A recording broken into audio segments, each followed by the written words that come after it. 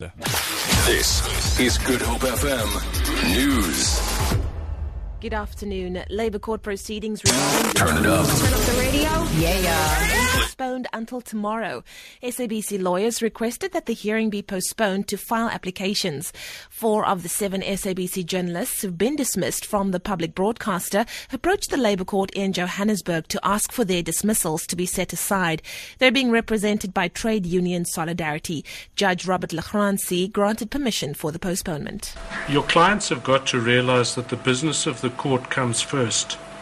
So, frankly, in the light of all the litigation, I find it difficult to understand that your clients would not make themselves available to give you instructions in these circumstances. There really can be no business which is more important than dealing with these applications. There is tight security at Philippi Plaza Mall as President Jacob Zuma is expected to embark on a walkabout in the mall campaigning for the ANC. Security personnel are keeping a watchful eye on all vehicles entering the mall. Zuma is in Cape Town today on an election campaign. The president will also conduct door-to-door visits and also address a public meeting. Meanwhile, Western Cape Premier Helen Zille is campaigning in the small forest village of Karatra in the Southern Cape. She's being accompanied by Knysna Mayor Geraldine Wolmerans and Speaker Eleanor Bouwspies. Zille says the town could soon be on the tourism map with a planned Plet to Cape Town bike trail. She says Karatra also has the potential to be developed as an agri-village to make the town more sustainable. Residents say their major challenges are housing and sanitation. The Cape Town Weather Office says the city will have some respite from cold and wet conditions today before another weaker cold front makes landfall tomorrow. Heavy rain lashed the Western Cape overnight, causing widespread discomfort amongst dwellers in low-lying areas.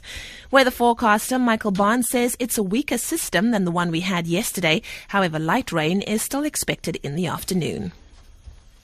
And finally, the African Penguin and Seabird Sanctuary at Gansbaai says it's facing an uphill battle to feed and rehabilitate injured and oiled African penguins.